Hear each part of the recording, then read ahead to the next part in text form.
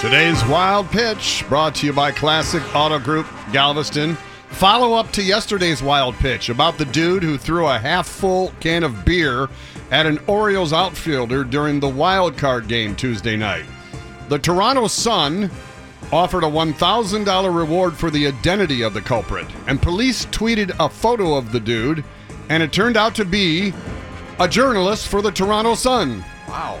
Ken Pagan, a copy editor, immediately deleted his social media accounts and made arrangements to turn himself in. His last tweet, "I'd love to tell you what happened in my story." What would that story be? The beer was flat?